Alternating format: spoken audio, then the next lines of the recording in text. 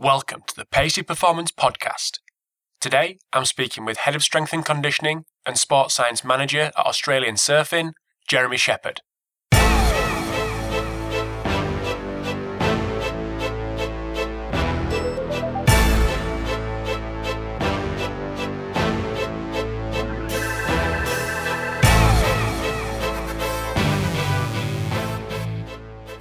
Hi guys, thanks for checking out episode 28 of the Pacey Performance Podcast.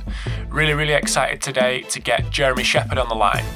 Jeremy is Head of Strength and Conditioning and Sports Science Manager at Surfing Australia, so a really interesting story on Jeremy's side.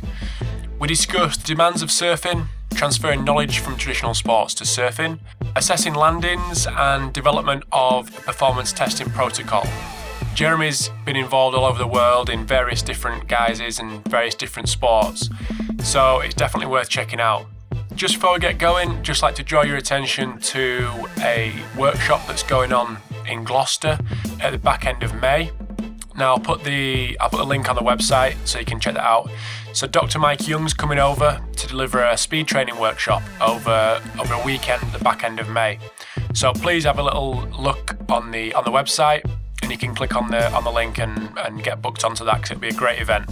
And just one last thing before the interview with Jeremy. If you want to keep up to date with everything that's going on the podcast, you can subscribe on YouTube and iTunes. Pop over to paceyperformance.co.uk and you can get all the show notes and all the links that are mentioned in this episode. You can also follow me on Twitter at paceyperform and that'll inform you when new episodes are out and things like that. But here is the interview with Jeremy Shepherd. Hi guys, welcome to the Pacey Performance Podcast. Really excited to get Jeremy Shepherd on the phone today. So I'd just like to welcome Jeremy to the podcast. And before we get going, just to ask Jeremy to give us a little bit of a background on himself, his education and what he's currently doing. So welcome to the podcast, Jeremy. Oh, thanks for having me. I'm based in Australia. I am the Head of Strength and Conditioning and Sports Science Manager for Surfing Australia. And what brought me over here to Australia from Canada 10 years ago was an opportunity to work at the Australian Institute of Sport, which was pretty much all it is cracked up to be in terms of a learning opportunity. It was outstanding, and I couldn't turn it down at the time. And so I worked primarily in Olympic sport for 20 years, and then I moved over to surfing. It's coming up on 4 years in surfing. I'm a surfer myself, so a lot of people think that's what made it the dream job. But to be honest, I was going to surf whether I work in athletics or whether I work in volleyball. I would have continued surfing. It was more an opportunity to build a high-performance team, and I'm a student of leadership. I really enjoy working on my personal skills in management and leadership. So that was kind of an opportunity to break some ground, build a team, and try and put some high-performance things in place with a new sport. It's been 4 years. I live in Cabarita Beach, which is far north New South Wales. Cool. So I looked at your bio and I think Edith Cowan University's website. So there's quite a lot of education there. Do you want to tell us a little bit about your educational background as well? Yeah, sure. So the academic side of things, I've sort of come about that a little bit different. To be honest, when I was when I completed high school, for me, the sole reason to go to university was to play hockey, to play ice hockey. Being a Canadian, that was a pathway that I was going to go down. I didn't get drafted to the National Hockey League, which you would do at 18 if you had all the talents and all the runs on the board. So another pathway to keep going and potentially, say play in a lesser league like Europe or something like that. Is to do university, get your degree, and it's not that I wasn't interested in school at all, but it was more that was sort of how I viewed university. When my ice hockey career finished up during university, through injuries and reality of my skill set, I realized that I actually really loved coaching. and coaching effectiveness and the physicality of training. I was one of those guys that actually was quite self-motivated in training compared to my teammates and things like that. So I didn't even know what it was called at the time. I remember thinking, I want to be the guy that helps people be physically superior to their opposition. That's what I want to be. And I didn't even know what it was called at the time. Turns out it's, commonly known as a strength conditioning coach or physical performance coach. But in Canada at the time, the only sort of thing that was similar was a university-based sports scientists. And I had a look at what they did. And I remember even back then at about 20, 21 years old thinking, these guys are actually exercise scientists who love sport.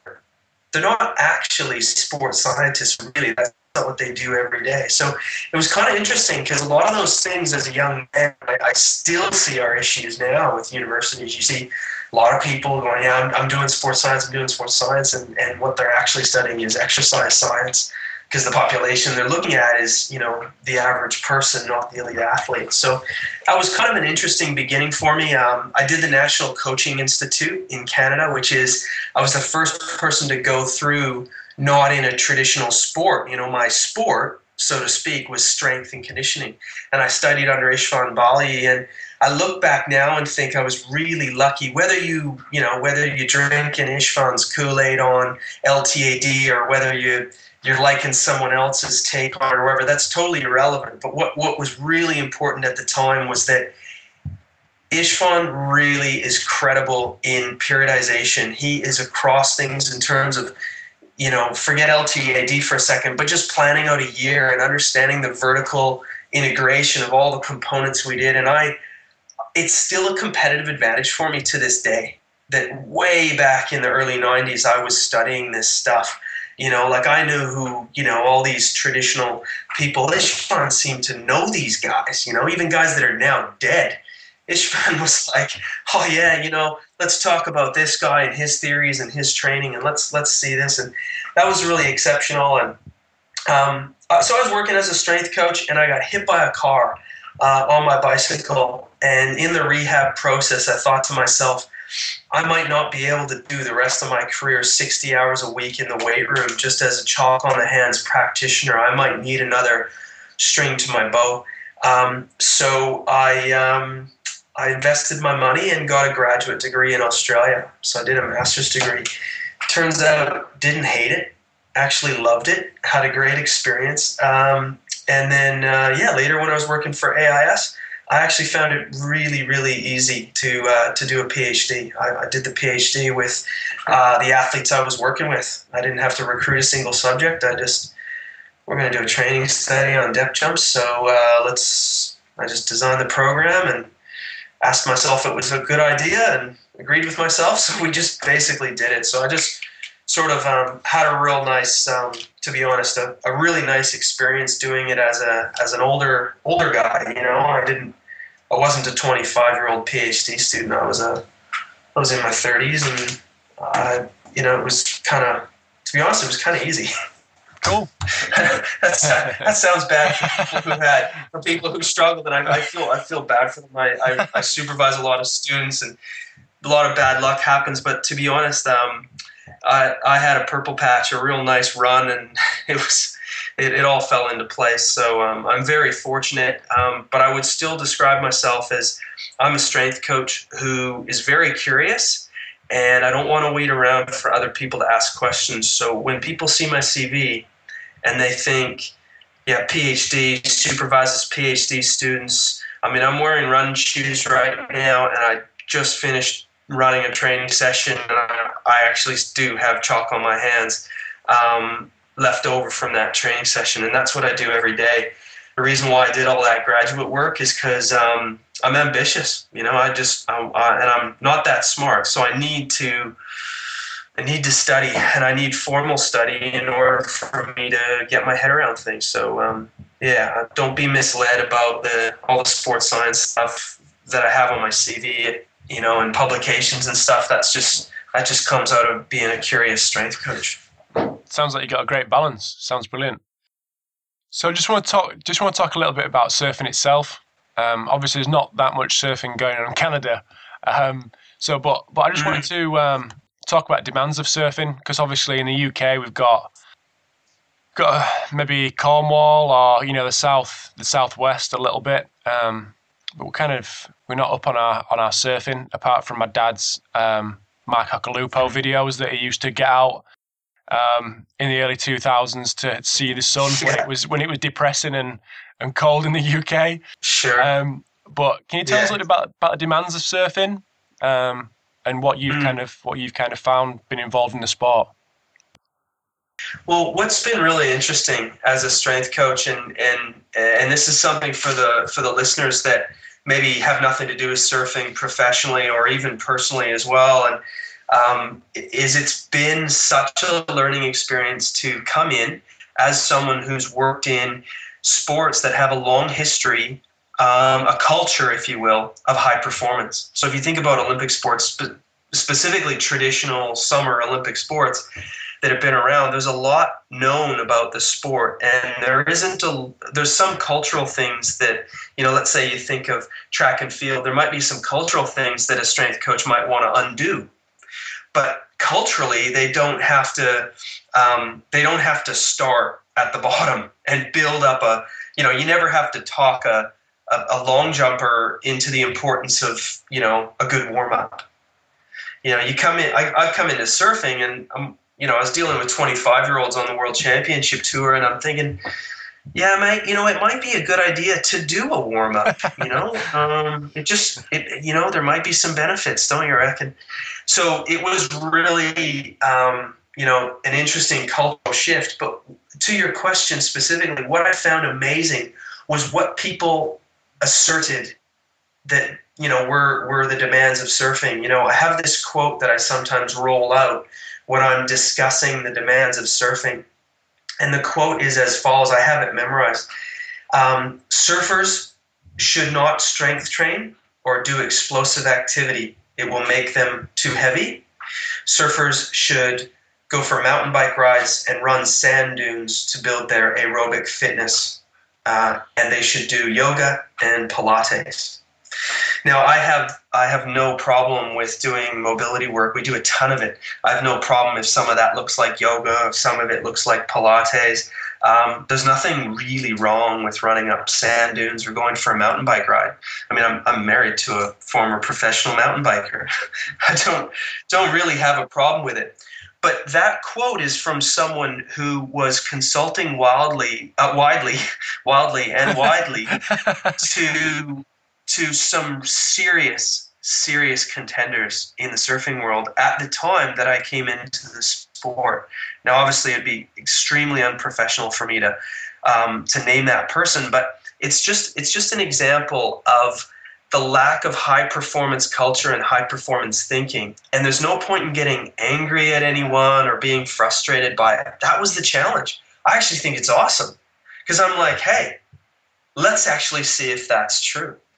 And so it turns out that competitive surfing is viewed as this real aerobic dominant sport with super light people who don't need explosive qualities and things like that. But that's more a reflection, a perception on how they train, which is, 3-hour surfs. So therefore it must be aerobic, right?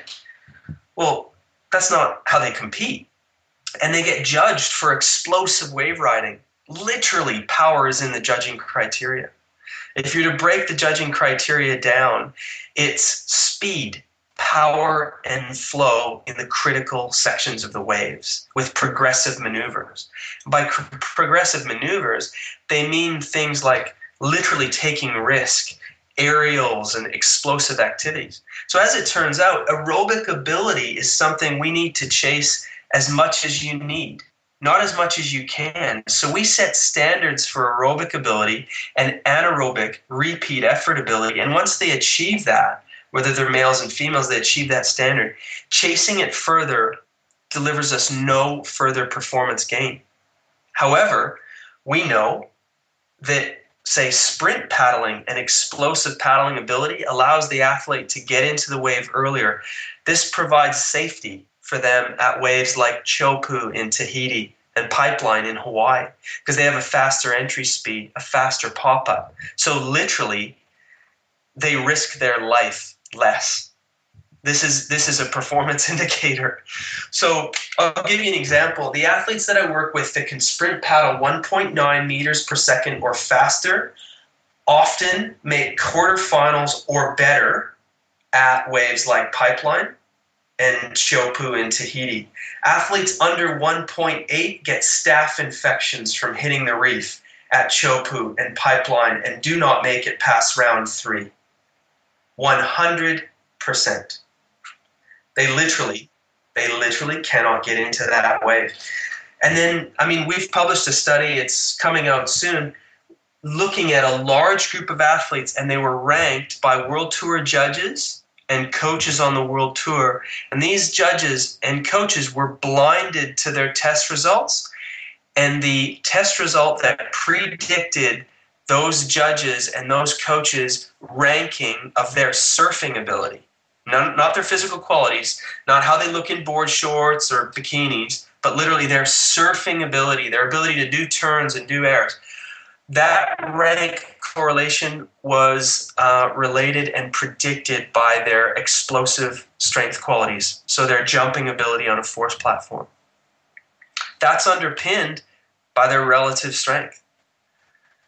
So surfing is a gymnastic strength and power sport, and it is supported and underpinned by conditioning. And of course, we do a ton of mobility, and we do a lot of balance work, but we don't walk around on Bosu balls all day. We might spend 5% of our time on it.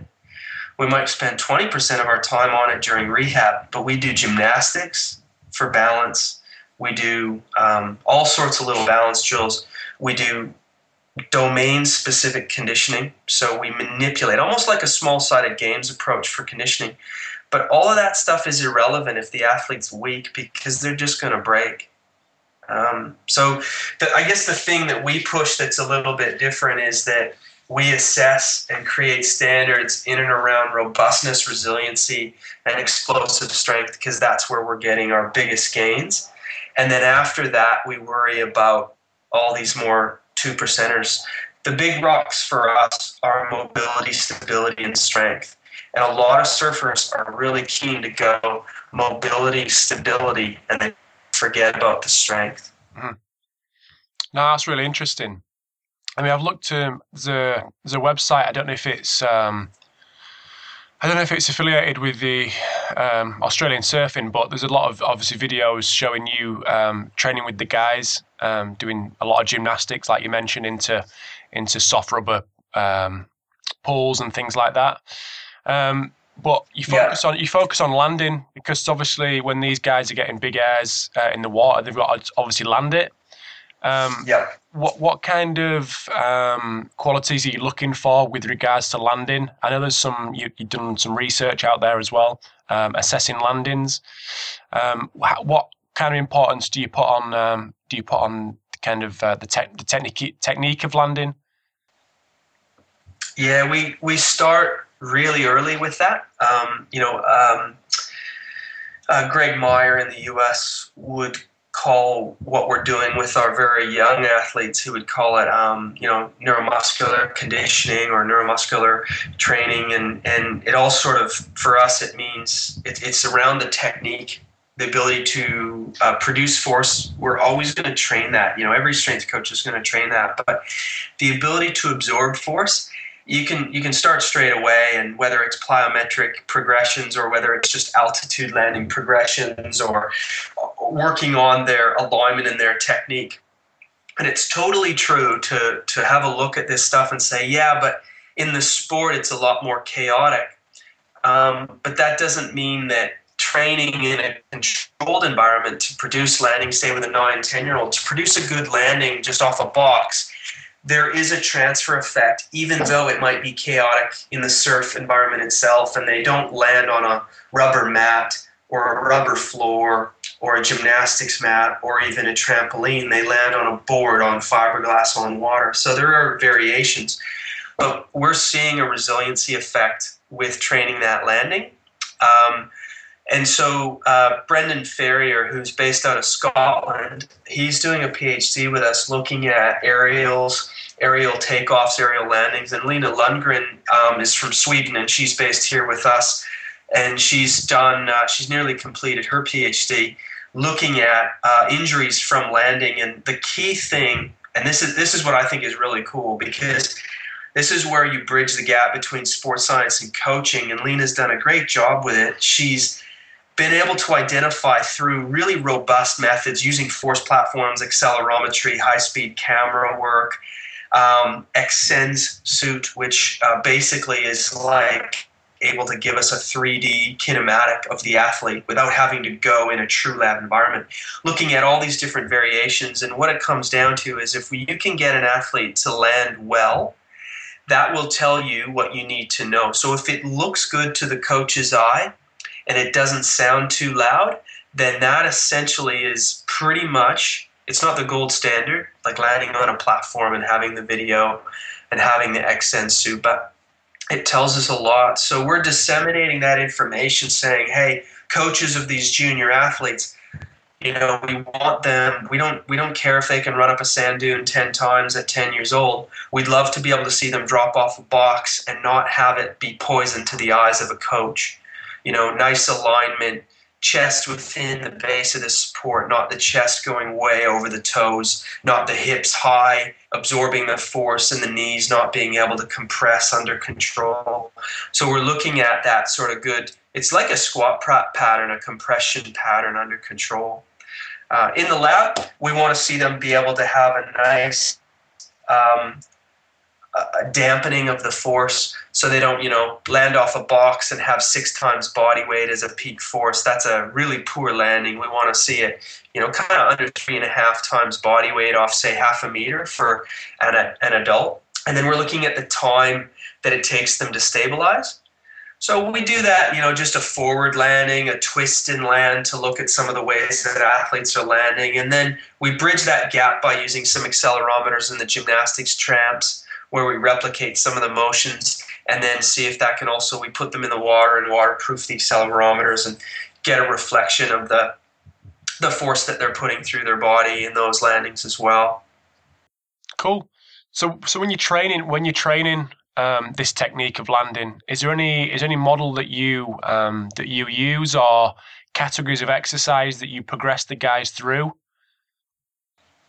Yeah, first and foremost, I would look at what might be a limiting factor for them. So we'll look at like a model of the limiting factor. So, and this is based on the research that we did with Lena and myself and her other key supervisor, Professor Newton and Rob Newton and Sophia Nymphias. So from this information, we say, well, look, we need a really good ankle range. So if ankle range is limited, they're not going to be able to absorb the force. So if ankle range is limited, we need to then say, sort of follow that tree of inquiry and say, okay, we're branching off here saying ankle range is limiting. Well, why? Is it, is the soleus gastroc complex? So is it soft tissue extensibility? Is it joint mobility? Was there an injury there? So you really need to kind of resolve that. So if it's joint, clear the joint. If it's soft tissue, clear the soft tissue. It might be both, to get them to the point where we can't train technique if there's a limiting physical factor.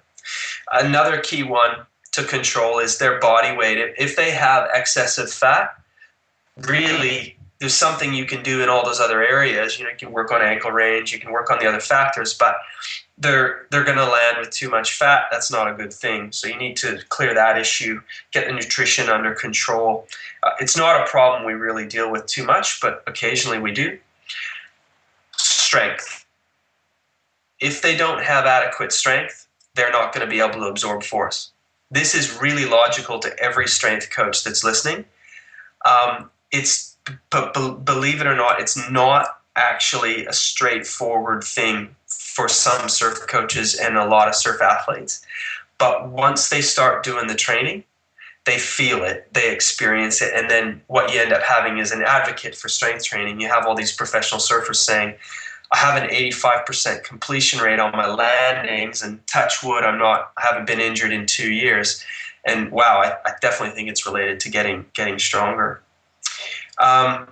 Those are really key issues. Some tertiary issues that can manifest would be things like posture.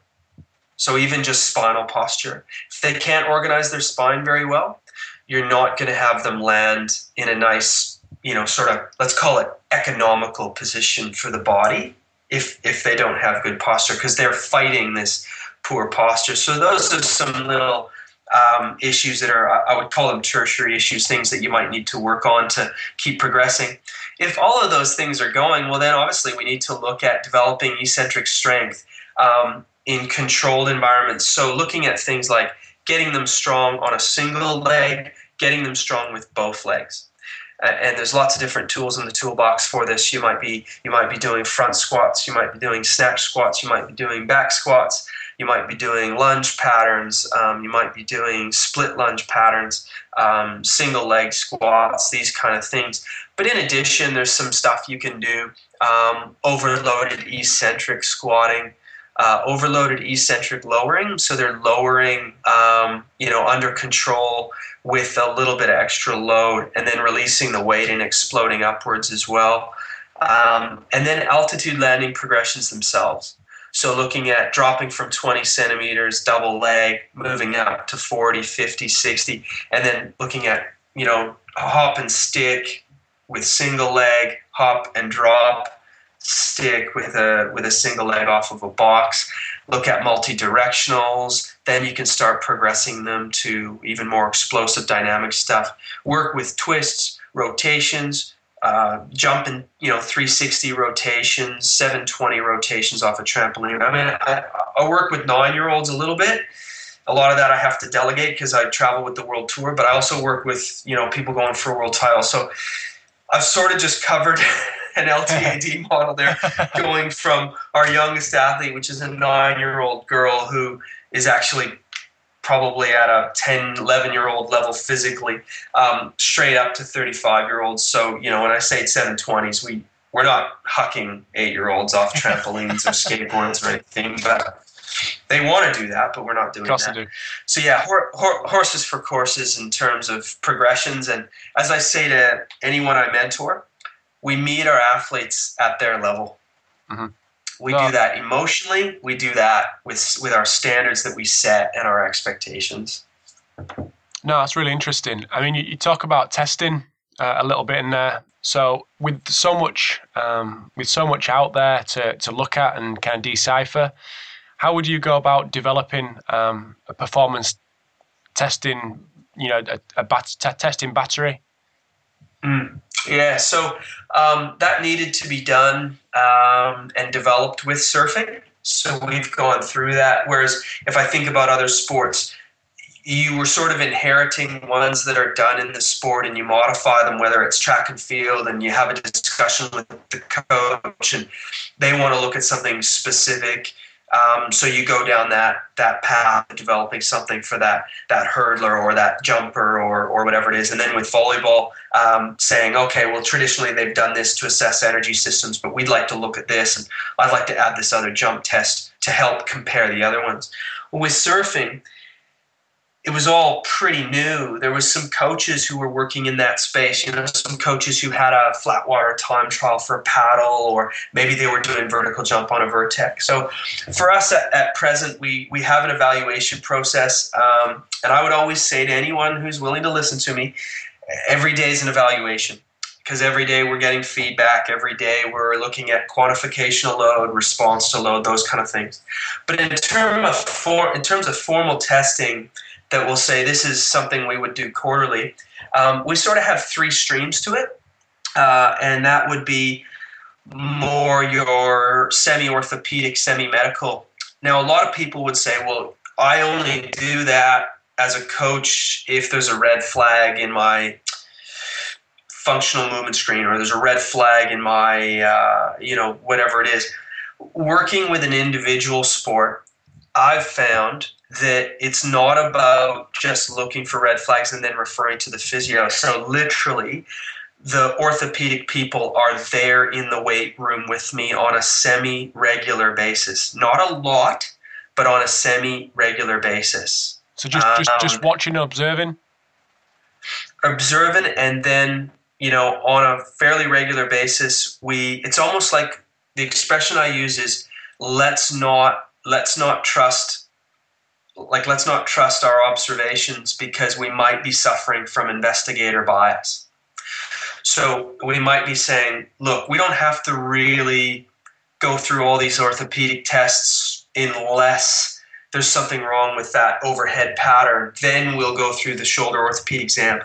We will do that orthopedic exam 2 or 3 times a year. And we might not do that with another sport, but with an individual sport like that, I spend a lot of time with very few people. So let's clear that shoulder. Let's have a look at it.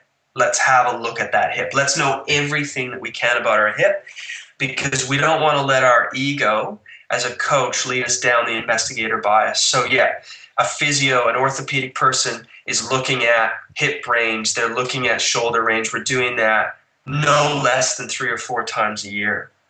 But it doesn't take much time, because I blend that into the work that we're doing. I generally have myself doing, I have a table at every training session, and I'll do myofascial release if I need to right there on the spot. But I want to save my thumbs. I'm only 40. I want to coach hands-on for at least another 20 or 30 years. So I need to save my thumbs. So I have a soft tissue therapist who's massage background, ART certified, all that kind of stuff. And whenever I can, I have a physiotherapist there at every session. And so it's kind of ongoing, all that orthopedic stuff. It's an ongoing process. So that's sort of one stream. The other stream is we have what we call an athletic competency test. So these are standards. There's 4 levels, and it's your primary movement patterns. There's a lunge pattern, there's a squat pattern, single, there's a squat pattern, double, there's a push pattern, there's a pull pattern, and there's a force resistant or torso resistant pattern as well. And the expectations change from level 1 through level 4. And the idea is you meet the athlete at the level that they're at. So you might take an athlete through and test them at level 2, and then they get perfect score eventually on level 2, and then they go to level 3. So for example, the pull pattern might change to a loaded pull up. It might start off as a horizontal pull for a child, or a childlike athlete, an untrained athlete who might be 25 years old. They might be doing level 1 pull pattern, which is a horizontal row. I found this useful. You could pick it apart and say, well, it's not a movement screen, but it's also not performance testing. And that's true. That's totally true. But it works for us in this particular environment, because I work in this one place, and I work with athletes, some of which who are across the country. I need a communication tool with a lot of my colleagues who are working with athletes who are, say, 15, 16 years old, who are based 5 hours away from me. If I get an email from a colleague in Western Australia and she says, Jacob Wilcox has tested perfect at level 3 on your athletic competency test, I know that means that Jacob Wilcox's snatch squat pattern with 25% of his body weight for 10 reps looks great. And I know that it's highly unlikely he's got a hip mobility issue that I wasn't aware of, or an ankle mobility issue, or a shoulder stability issue, because this kid is snatch squatting 25% of his body weight. It's not great. It doesn't reflect his strength. I know that. But it's a movement, and he's doing it well. And, at level 4, he'll do half his body weight. And it's great if he can do more. I've got lots of surfers who do more. I've got surfers who, can do more than 1.3 times body weight for a 1RM chin. And so when they get to level 4 and they have to do 10 reps with 10 kilos, they smash it out, and it's easy, and they get a perfect score, 3 out of 3. I'm not trying for it to be a performance test, and I'm not trying for it to be a functional movement screen. I'm just literally saying, hey, let's hold ourselves accountable for good movement, and good movement under stress. And that stress might be a bit of strength endurance. The stress might be a little bit of, wow, you've got to hold it overhead now at level 3. That's a mobility, stability thing, or it might just be that they got to do it under some load. So there's that whole stream as well. And then there's our more performance tests. Anthropometry, So we do a DEXA, we do skin folds as well. More frequently, DEXA we do about once a year. Stature and mass, of course. This helps us talk to the shapers about their board, and the DEXA helps us with where their weight is distributed and things like that. We look at a sprint paddle test, a repeat sprint paddle test, and an endurance time trial over 400 meters. We look at a squat jump without a counter movement on a force platform. We look at, this is unloaded, we look at an unloaded jump squat as well with a counter movement. We have an isometric mid-thigh pull, which some people love it, some people hate it. The great thing about it is we can teach a 9-year-old how to do it, and we can teach a 19-year-old how to do it. It's irrelevant whether they're snatching or cleaning or squatting or whatever. So it's, for us in this environment, it's superior to try to do 1RMs, which we might be able to do on 75% of the people we interact with, but then miss out on the other 25%. We can do it with everyone. It's not too risky and all that kind of stuff, even if they have a low training age, just because of the setup.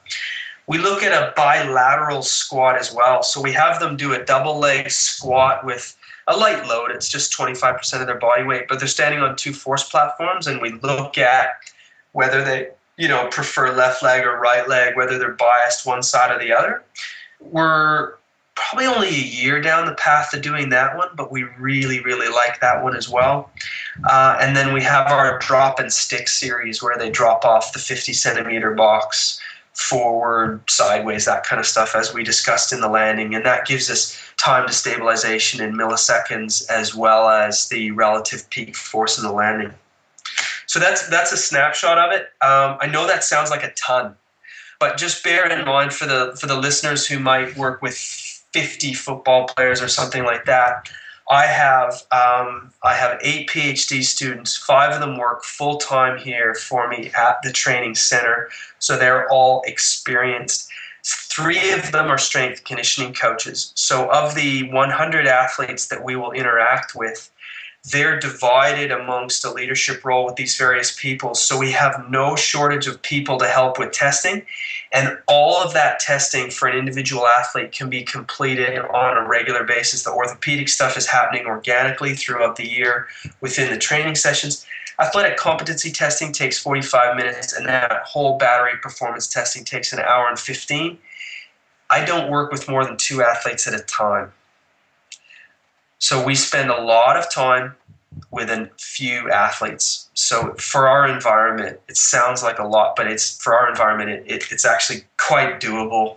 We've never had an athlete complain about testing, too much testing, which I have witnessed in other programs in the past. In some of the Olympic sports, they're like, "Oh, let's just get on with training. Why are we testing all the time?" These guys ask for it. They beg for it. They want to look at it. They're like, "Oh man, I want to get 3 PBs. I want to get my drop and stick down." They actually talk about it in a favorable light because we spend so much time together. They like to see where they're headed with it. So. No, that's brilliant. That's absolutely brilliant. You mentioned that obviously the amount of athletes that you work with. I know you travel with the World Tour, but obviously you can't be with every athlete all the time. So how are you keeping these guys' programs active while they're going into various different parts of the world? And how do they feed back to you to make sure that, just to keep a tabs on them to make sure they're doing the right things? Oh, that has been a real humbling and exciting challenge. I say humbling because you when you work in a new sport or you're new at something or you try something new, oftentimes you go into it with confidence, like this is going to work. This iPhone app, because I'm so clever. I've got this iPhone app, and then you get really humbled because you think the age of the athletes I'm working with, this iPhone app, they're gonna love it. They're gonna love it. No. No, turns out, they don't mind emailing you, and they don't mind Skyping you, and they don't mind texting you, and not quite old school, but definitely not new school, and they end up preferring it. So yeah, I've tried a lot of different things, and going back to the expression, we meet the athletes at their level. And that's been really interesting. In an Olympic sport, in an institute, like I worked for Australian Institute of Sport, and now I work in a sport that is funded by the Australian Institute of Sport, but we're not an AIS sport, like a team sport like volleyball, where you just say, guys, this is what we do, and this is how we do it, and we're Team Australia. So we're in or you're out. And I've thought about it, and I agree with myself, this is a dictatorship. So you want to wear the green and gold, this is how we're going to do it. I mean, you might do it a little nicer than that, but you know, you can sort of set these super, super rigid standards. And what I found with surfing to be really effective is you end up asking a lot more questions. You end up telling people a lot less. And what I've found is I've been overwhelmed and quite pleased with the level of athletes that want to engage and give feedback at the highest level. So you were spot on. I mean, I'm going to a World Tour event this week. It's a World Qualifying Tour event. And then after that, we'll have a World Championship Tour event, and it's 15 minutes from the training center. So that's obviously not an issue. And then, you know, we have a very short training break, and then we go to Bells Beach, and then we go to Margaret River, and I'll be there. And on off days, we do various things, rehab, prehab training. If they get knocked out, we, you know, give them 24 hours, and then, you know, expect them to see them in the weight room the next day or gymnastics hall or whatever, and I just use a network. But I won't go to Brazil this year, and that's 2 weeks. And I won't go to Fiji, and that's 2 weeks. And that's a unique challenge. They're on an island. It's not like there's a weight room. You know, so touring with, say, a rugby team is a lot different from touring with surfing. So what I've found is that for some athletes, engaging with them at their level, at the expression I use, at their level, might simply be, text me and let me know how you're feeling every Sunday. And for some athletes, they will communicate with me every single day that they're away. They might Skype me, they might text me, they might email me, they might even do all three. They might text me with everything from sleep quality to nutrition quality, mental outlook, physical well-being.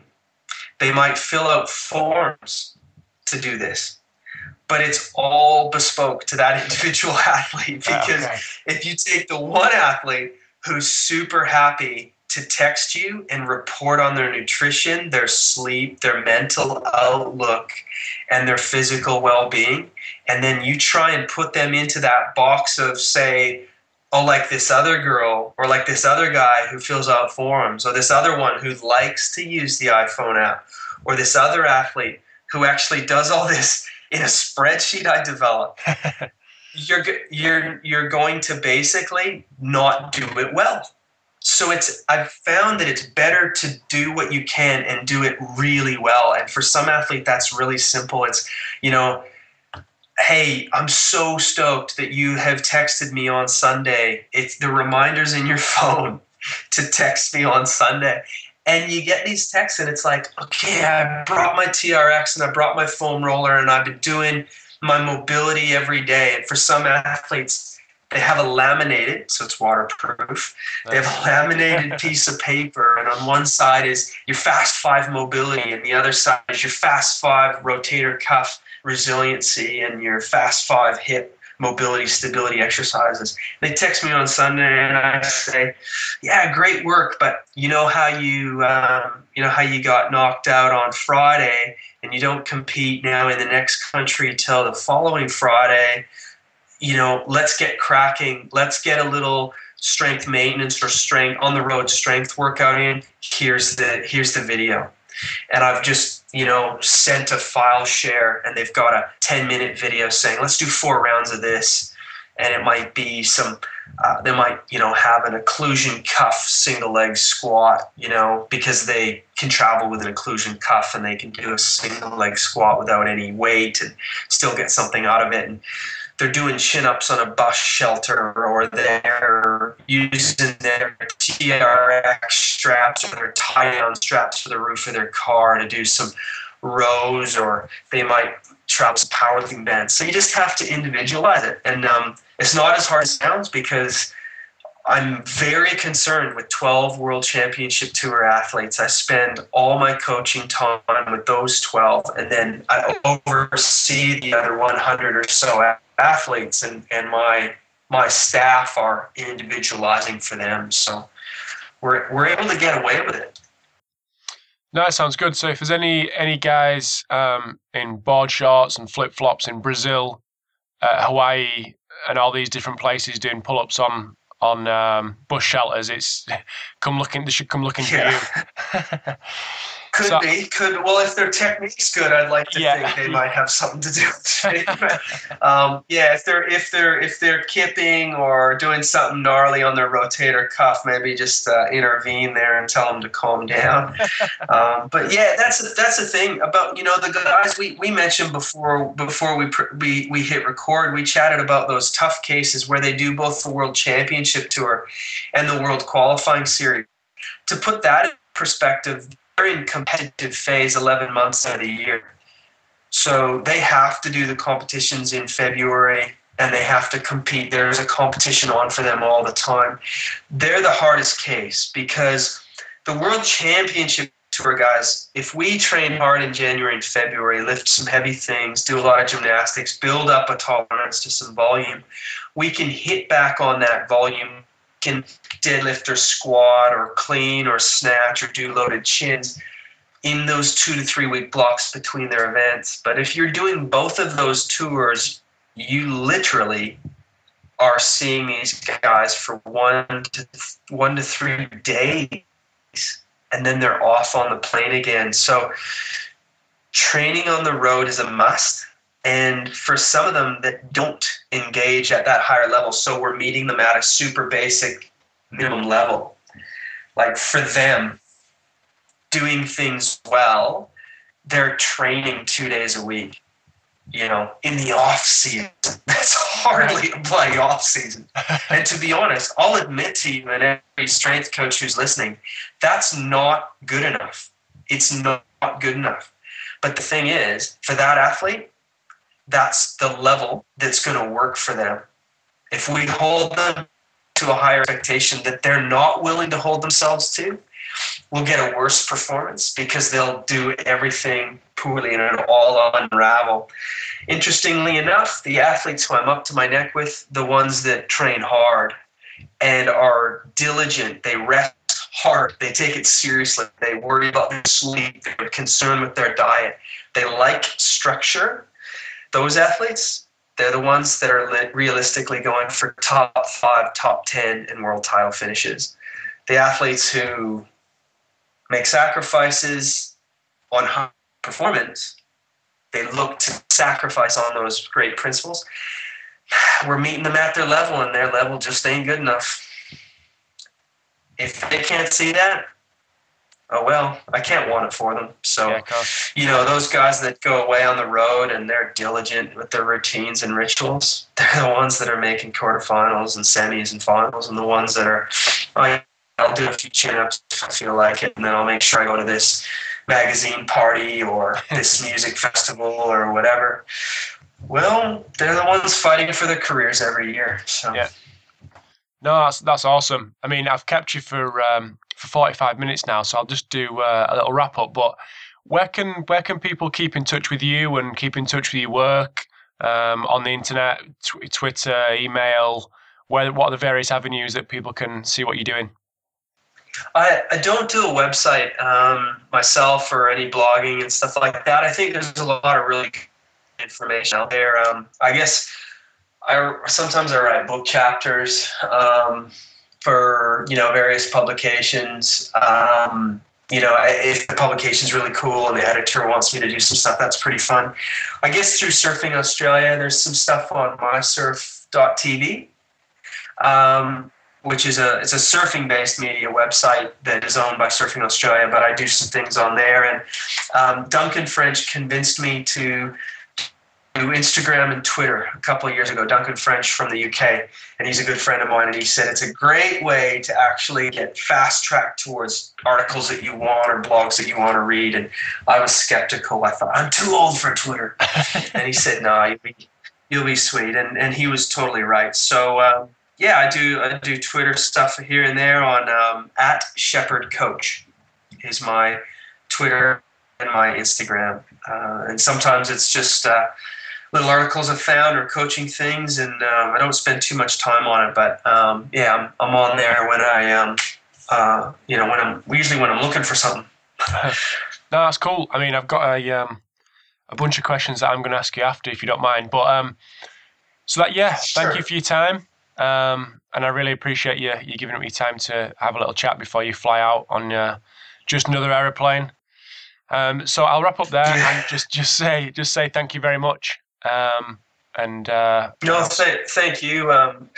It's really quite flattering for people like yourself and anyone who's downloaded this podcast. I feel very humbled to be in the company of the people that you've had in the podcast. It's really impressive to be considered even close to their pedigree. I just feel really blessed to do what I do for a living, and to actually have someone like yourself who's able to communicate with a lot of people in these kind of podcasts. I'm just amazed that someone out there would be willing to download this and listen to me. So thanks. It's really flattering, and I don't think it's deserved, but I'll take it. It's made my day. Good. I appreciate that. I think exactly the same every single time I put one out. So I'm amazed that people download it and listen to some guy in Yorkshire, but they don't do it for me, they listen to it for you. But anyway, but thank you very much for your time, and I will speak to you shortly. No worries. Cheers. Thank you.